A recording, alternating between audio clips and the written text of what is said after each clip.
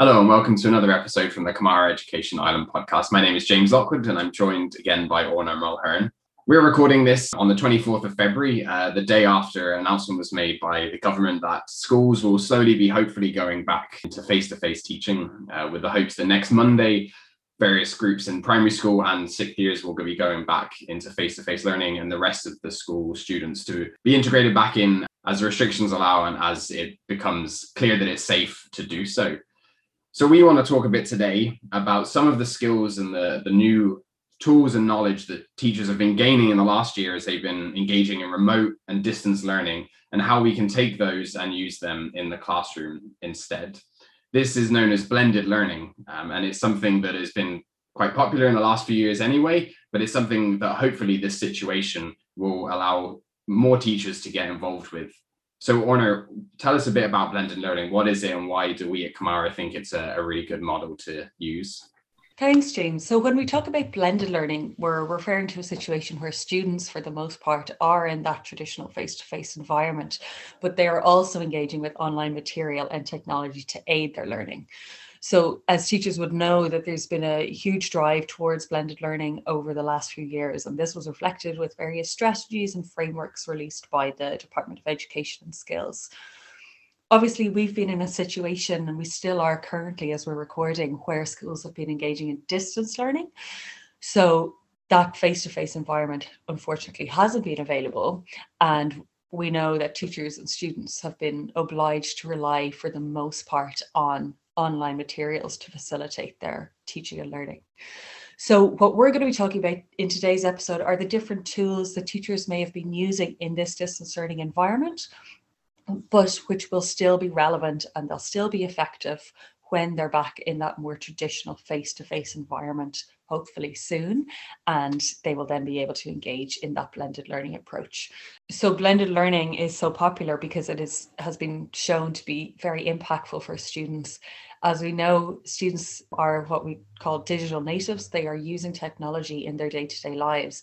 And there's a move now for educators to be using technology to engage students and to make their learning relevant for that digital world that they are currently part of and that will remain the world that our students live in as they grow up.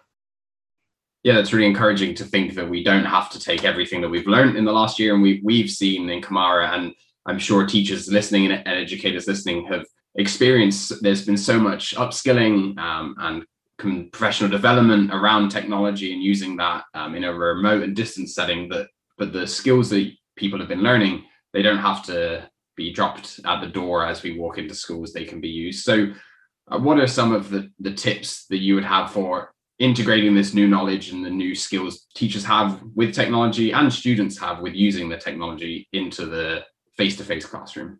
Yeah, following on from that, James, I think it's really important to acknowledge the huge upskilling that teachers have engaged with over the last 12 months, I suppose. And it is really exciting to see how that new knowledge is being put into place at the moment in this distance learning model. And there really is so much opportunity to take that learning into the face-to-face classroom. So what we've seen is working really, really well for teachers is that idea of content being delivered asynchronously. So what we mean by that is that content is being released to students, actual facts and that kind of grammar points, for example, or history points is being released to students in advance. For example, at the moment, that's being done perhaps in pre-recorded videos. And then when teachers are meeting their students in an online class, those classes are now quite interactive and students are reacting to that content and maybe working together to prepare an assignment or to prepare main points of the essay that they're going to write, or I suppose they are using the content that they've been shared, that their teacher has shared with them, to create something new. So that's a perfect model for this blended learning that we've referred to. What ideally we'll see, and what teachers can be using when they go back to this face-to-face situation, is that content can still be shared with students in advance of a class. So instead of releasing the factual information and those grammar points and the history points, whatever it may be, in the actual class itself, we could get towards the idea of that flipped classroom. So content is being released in advance of that class to students. For example, you're using your digital platform, be it Seesaw or Microsoft Teams or Google Classroom, whatever it might be, to give that content to students and using the class then for collaboration among students. So different examples of what that content might look like. It might be links to articles that might be relevant for your subject, links to teacher created resources. Teachers may have created documents or PDFs themselves and put notes together. Really lovely work that's available online and quite easy for teachers to access are different videos. So for example, science documentaries, there's geography documentaries, all available on YouTube, the same for any subject really. Or indeed, as I've mentioned, we've seen that teachers have really upskilled in creating their own videos. So teacher produced videos as well, screencasted videos work really well, released in a class, and then when students meet face to face, that there's collaboration happening then.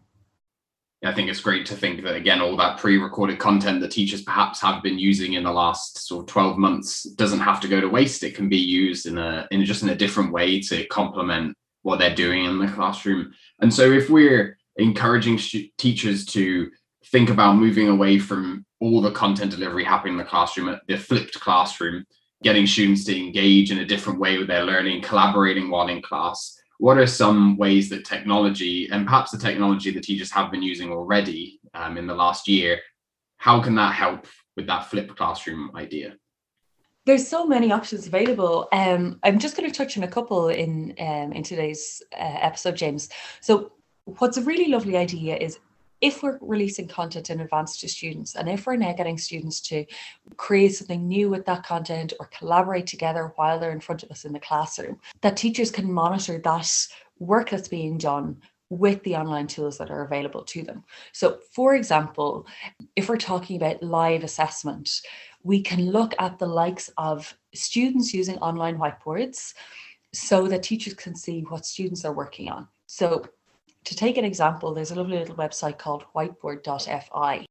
Students can each be given their own online whiteboard, and this can replace the idea of a laminated whiteboard that students might have used to date, or the likes of the green, orange and red traffic lights that they would have had on their desks before perhaps. And they can instantly give feedback to teachers. How are they getting on? Do they understand the point? Are they working well in their groups? Give me a green whiteboard, an orange whiteboard, a red whiteboard, and teachers can see that. It could be that they're responding to a particular question. So, students might be working perhaps individually or in a group. You give them a time frame, 5 minutes, 7 minutes, and the teachers say, right, I want you to tell me the answer to that question, and write the answer, either type it or write it using a stylus or whatever on that online whiteboard.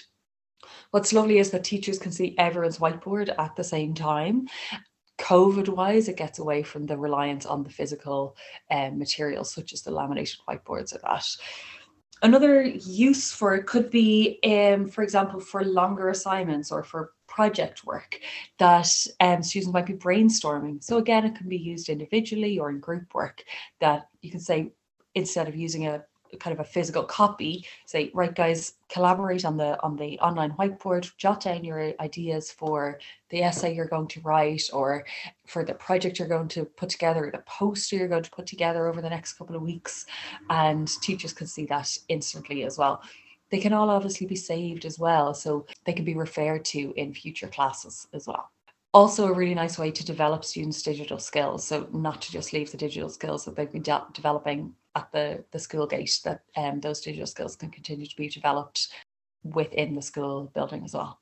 That's great. Yeah, I think the idea that they can be saved and stored and referred back to by the teacher and by the students is a really positive step for moving away from the physical whiteboard perhaps that teachers may be fond of. And I think that's a really good point about the digital skills that students have been learning, because whilst they may be more comfortable with technology in their day-to-day life than some teachers, they've been using it in a completely different way in the last year, and they've been using it more directly with their schoolwork. Some schools will be in different places, some teachers and classes will be in different places, but it's important to know that those skills can be used and will be used as they progress in life, whether going into third level or whether going into the workforce, that if we can give them those skills now, which this year has forced us to do in a different way, then they can take those moving on, and that they will benefit from those, not just in the classroom with us today. So whiteboards is one really good tool that we'd recommend. You have another one, I think, for more online assessment tools that teachers should take a look at. Yeah, so there's some really lovely tools available for assessment, for that perhaps more summative assessment that teachers might be doing with their students. So just to keep it specific for today's episode, James, we'll look at Microsoft Forms and Google Forms. These are really lovely tools for for collecting any sort of data, ones we use quite a lot in our own work. But in terms of teachers using them with students, they can be used for example, mid-class check-ins to check students' assignments, or indeed for exit tickets. So, for example, teachers can create these in advance and indeed on site within the class, depending on how long they want the forms to be.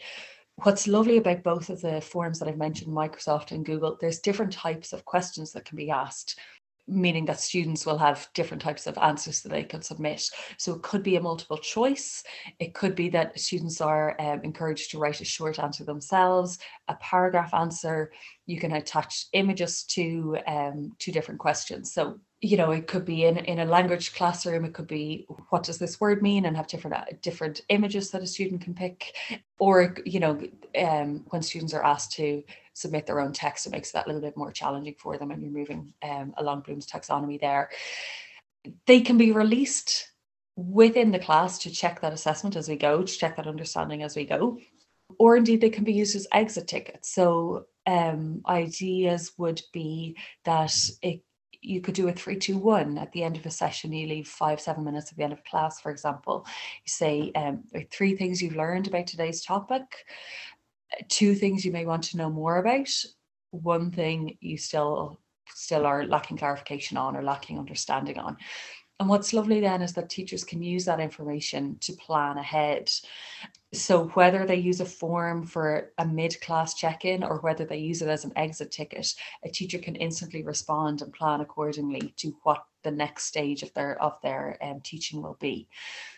What's brilliant about these two platforms is that they tend to tie in with the platform that a school is using. So if a school is using the Google Workspace platform, or if the school is using a Microsoft platform, the responses to these forms will be saved instantly on that teacher's drive, can be referred back to, and indeed can be the forms can be reused again. So you can do it with class A on a certain Monday and do it with class A on the following Monday and see the difference in responses, and to see the progression in learning there as well.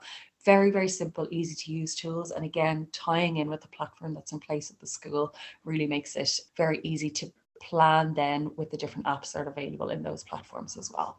Yeah, that's great. I think it's important to note that the things we're talking about today, they aren't just there for the sake of them. We're not just promoting technology, but that they actually will help your practice, because they'll allow you to have access to things after the class, perhaps, that you didn't in the case of whiteboards, or the analytics tools that the forms have built into them just make it really powerful and easy for you to see an overview of the class, as well as drilling down a bit deeper into individual student responses that may have taken you more time if you get them to fill something out on paper. And so they're not just there as a gimmick, they're something that's already happening in the class, but that technology can improve upon if you use it that way.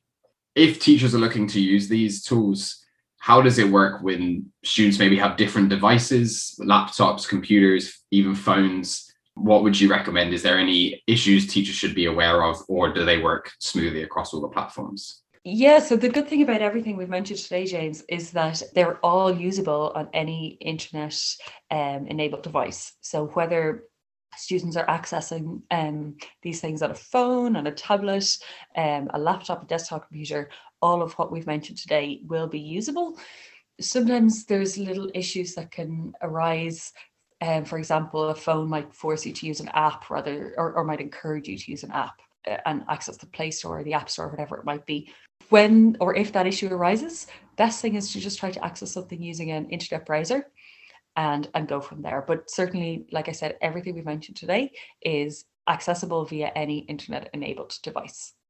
That's great. And I think we'd encourage teachers to give it a go. And if they find the hardware is a barrier, then you can maybe adapt it to suit your context better. You know your students and you know what you have in the classroom or what they'll have available in the classroom. And so you can adjust these tools and these ideas to suit your purposes. So I think this will just be the first of a number of conversations I imagine we have in the coming weeks about integrating technology into the classroom now that we're hopefully looking forward to being back in the classroom.